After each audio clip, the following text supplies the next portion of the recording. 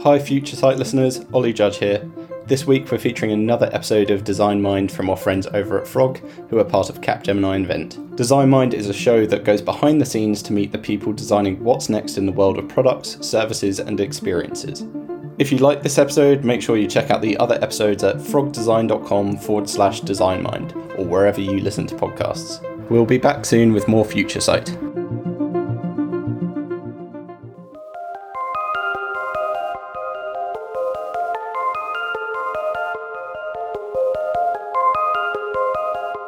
Welcome to the Design Mind Frogcast. Each episode, we go behind the scenes to meet the people designing what's next in the world of products, services, and experiences, both here at Frog and far, far outside the pond. I'm Elizabeth Wood. Today on our show, we're talking design, science, and invention, specifically when it comes to healthcare applications. To do this, we're joined by Thomas Sutton, the Chief Design Officer at Frog. Well, at least for now. Unfortunately for us, he'll soon be moving on from the pond to take an important role on AstraZeneca's digital health R&D team. But I'll let him speak more to that shortly. Thomas launched the Frog studio in Milan over 16 years ago.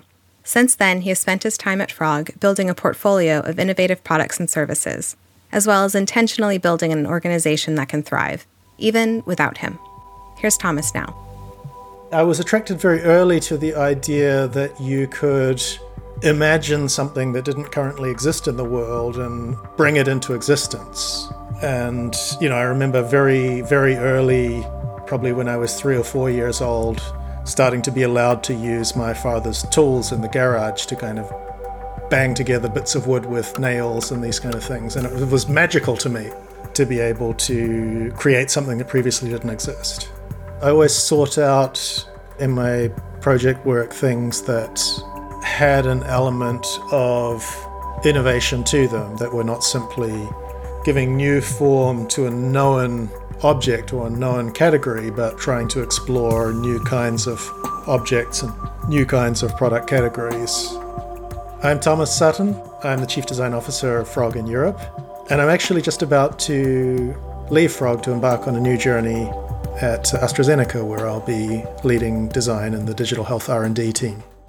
When I started at Frog, and that there was a whole world of exciting things that I wanted to dig my teeth into, in particular around the convergence of physical products with digital solutions and services, and how in a complex domain like healthcare, you could kind of work on all of those levers at once and try to generate some system change. Kind of that's what I've been working on ever since, to some degree. I'm super excited about the team that I'm joining. Sits in the R&D side of the business at AstraZeneca, so it's digital health R&D, and is explicitly looking at both the future of the clinical trial itself as an endeavor, right? So how can we use the power of digital to create a more kind of patient-centered clinical trial experience, and obviously, faster, better, more efficient, more effective clinical trials, but also can we measure new endpoints? How do we define success in clinical trials from a patient perspective, and not from a pure biomedical perspective, and so on. So those are the challenges that I've been spending a lot of my time on in Frog over the last few years, and so it's very, from a content perspective, there's a high degree of continuity in terms of the areas of focus. During our conversation, Thomas describes growing up in a small university town in New Zealand as being a very free life for a child, full of nature and places to explore. But what it didn't have, at least at the time, was a very lively design scene. After finishing industrial design school in Wellington and spending some time creating design systems in a museum environment, he set his sights on the European design community, eventually making his way to Milan. I kind of looked around me at little old New Zealand, and there were maybe 3 or 4 places at the time where I could have applied for a job, and not much more. I thought, gosh, this is going to get a little too cozy a little too quickly. Maybe now is a good time for me to try my luck elsewhere and get some experience overseas. And so, I bought a big map of Europe and a plane ticket and an Interrail pass, sold all my stuff, packed what I had into a backpack and flew to Frankfurt. This was 1997. Most design studios did not have websites. So I went to the Frankfurt Public Library and got out some design magazines and looked at who was posting, advertisements or interesting projects in design magazines and wrote down their addresses and went to visit them. That was my job hunting plan. I had made a bunch of postcards with a piece of my portfolio on them. And so I would kind of look up the address of the studio in the Yellow Pages, send them a postcard the week before, and then kind of show up with my portfolio and knock on the door saying, "Hey, I'm that guy who sent you a postcard last week. Can I come in for an interview?" I did send a postcard to the Frog studio in Altensteig. It was going to be one of my last stops in that trip because Germany was the last country on the tour. Fortunately or unfortunately, on the second stop of that trip, I was offered a job. They had an urgent need for another designer the following week, and if I could start right away, the job was mine.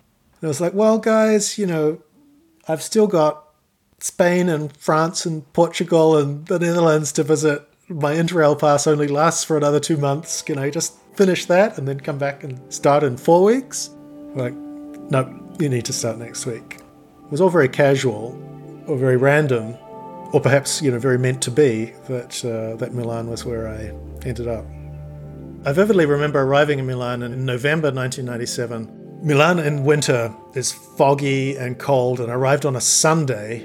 And in the 90s in Italy, everything was closed on Sunday. So it was like this closed down city, foggy, cold, grey.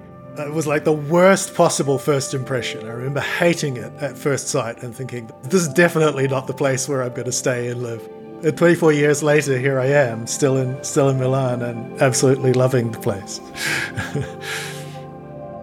Obviously, I met my partner here, and we had kids who've grown up as Italian girls, and that's a big part of it becoming my home. Upon finding a home in Italy, Thomas found that the sensibilities of his new country were, perhaps serendipitously, ideal conditions for his work as a designer. I think there is something in Italian culture that is a very good fit for design. It's very intellectual and academic in some ways, and there's an enormous respect for culture and knowledge. And I think knowledge and curiosity and creativity are kind of intimately linked. But there's also this, ability to improvise and to manage ambiguity, which is a critical skill in design. A lot of what design is about is managing a kind of cloud of ambiguity, a cloud of ambiguous possibilities. And the longer you can keep that cloud open and ambiguous and develop competing, contradictory hypotheses within that cloud, the better outcomes one's able to get out of a creative process. I think Italians are masters of ambiguity and accepting the coexistence of contradictory facts. This is a land where it can be A and B and C at the same time, which is enormously frustrating if you're dealing with the bureaucracy, but extremely valuable when you're dealing with creative hypotheses in the context of design. This is something that I've thought about a lot, is how does the personality of an organization or a community develop, right? I've had this tremendous privilege of being able to open a design studio for Frog, right? So there was no Frog studio in Milan. When I joined Frog, it was to open a studio in Milan. And what I can see looking back on that is that there is a tremendous amount of my personality and my belief system that has kind of been built into the way that organization has developed. Not that I had a master plan, but each micro decision that one makes, right? Each person that one chooses to hire, each communication that one makes as a leader in an organization, they're all little bricks that build up an organizational culture. It's no surprise then that Thomas's work on healthcare has deeply influenced the work in the Milan studio. In the last few years alone, Frog's Milan studio has been involved with dozens of healthcare programs, from collaborating on a range of devices for GE Healthcare to recently helping launch the telehealth venture Health Hero. Even before joining Frog, Thomas was passionate about what can be done to improve health outcomes in a complex system dominated by long research and development timelines, and often with super high stakes. I kind of fell into design for healthcare almost immediately when I landed in Europe. The first project I worked on, actually, when I started working in Milan back in 1997, was an attempt to combine a glucose meter with a 1997 mobile phone. It was super interesting, kind of precursor to what would later become, this whole domain of mobile health, which no one was talking about at the time.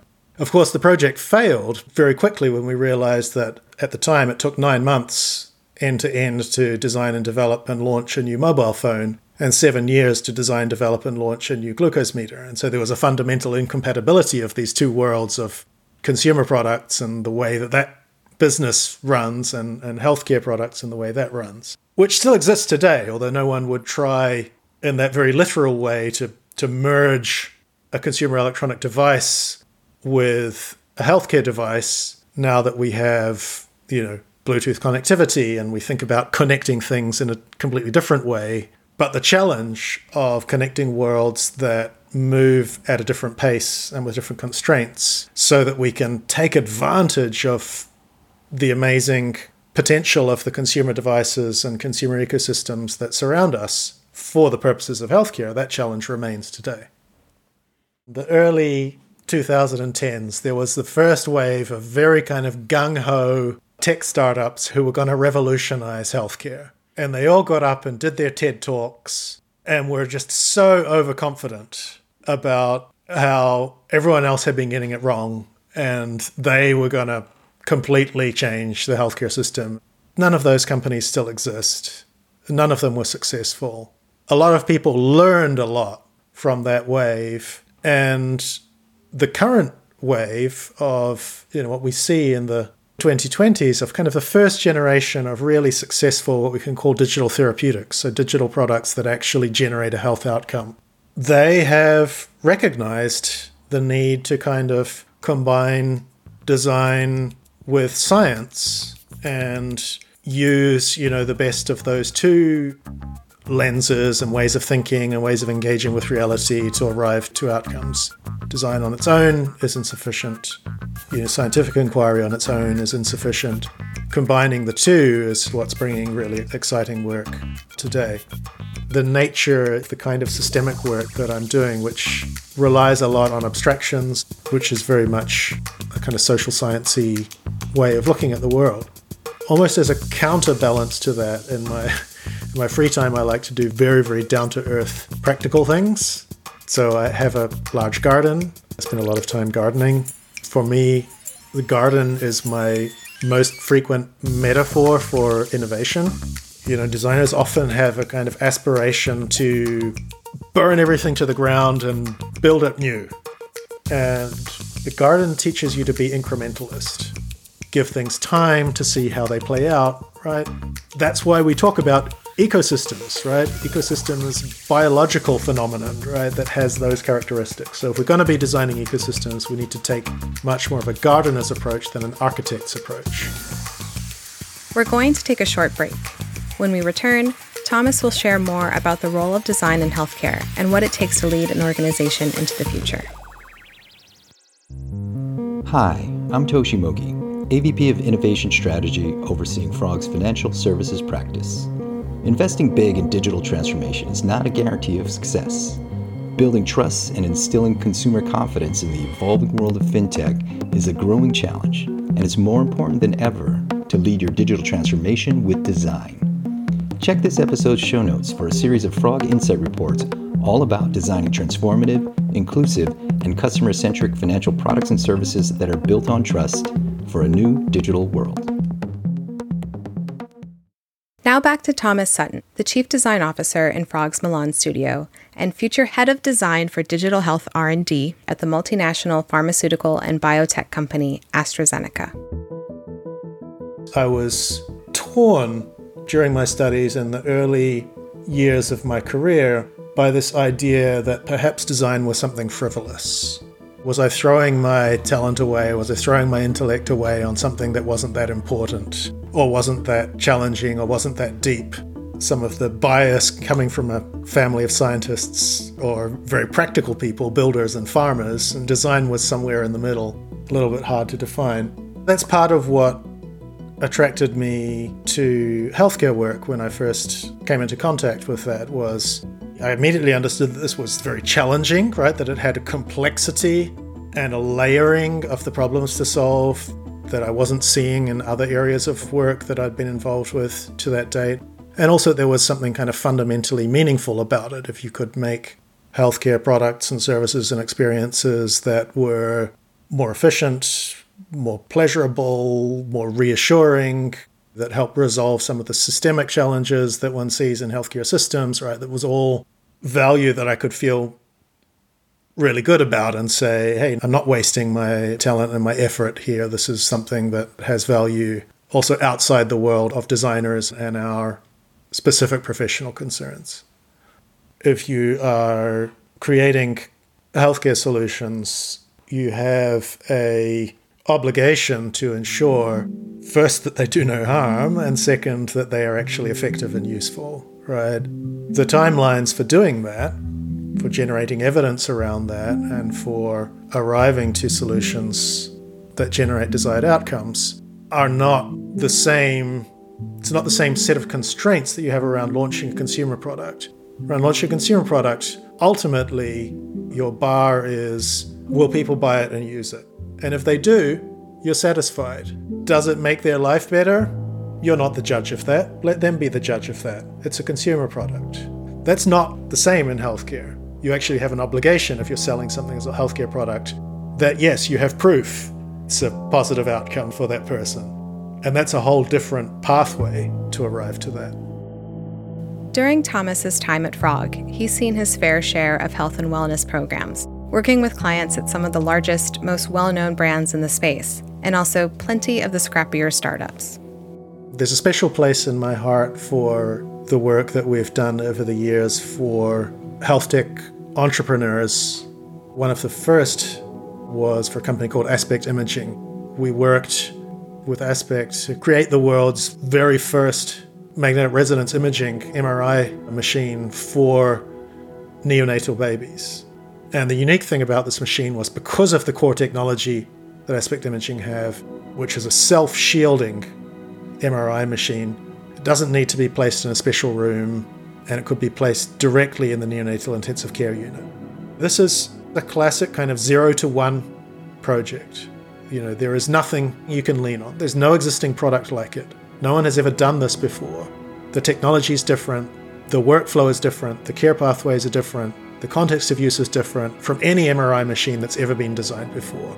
And so you have to go kind of back to first principles, think about all the possible scenarios of how such a machine could be designed, could be articulated, and start to take those into the use environment, test it with real users, learn from your experience, prototype it, test it, prototype it again, until you arrive to the very first instance of a new type of thing. And that's just such a tremendously satisfying thing to do in any context, but especially in a context where it's so fundamentally meaningful. What's been really great in the last 3-4 years is just seeing how much more mature our clients are in terms of their understanding of the challenges and opportunities in digital health, how much more mature we are as consultants in terms of our ability to navigate and guide them, and how much more of our work in digital health actually makes it to market and has an impact on people's lives. I think to successfully do innovation work requires a lot of courage. And that courage can come from different sources, right? The reason why there is the archetype of the egotistical engineer with the unstoppable vision, that's one of the sources of courage. If you have absolute faith in yourself, that you are right, that your vision is right, that's one of the ways that you can have courage. It's a very dangerous way to have courage, because 9 out of 10 of such entrepreneurs are in fact wrong. But when you have the opportunity to partner with one who is right and who has a vision that actually makes sense, that's a very exciting, roller coaster to be on. That's not the only way that one can have courage, right? And I think, one of the big challenges that many of the larger companies that we work with have is how do they enable an environment where their employees can be courageous? When so much of the way that large companies are run is not about encouraging courageousness, it's about encouraging obedience, efficiency, conformity, minimization of error, right? A whole lot of other characteristics, which in some ways, are dehumanizing characteristics, right? It's about getting people to act less like people and more like cogs in a machine. And guess what? Cogs in a machine is not where innovation comes from, right? Innovation comes from people being courageous and caring about the significance of their work and feeling ownership over their work, right? And that's an ongoing challenge. For Thomas, a human-centered design approach is essential in creating new products, services, and experiences, but also in leading organizations and building a legacy. When I started at Frog, I was still, as is typical of many young designers, I guess, very bound up in the work. My portfolio was a representation of me, my identity, who I was.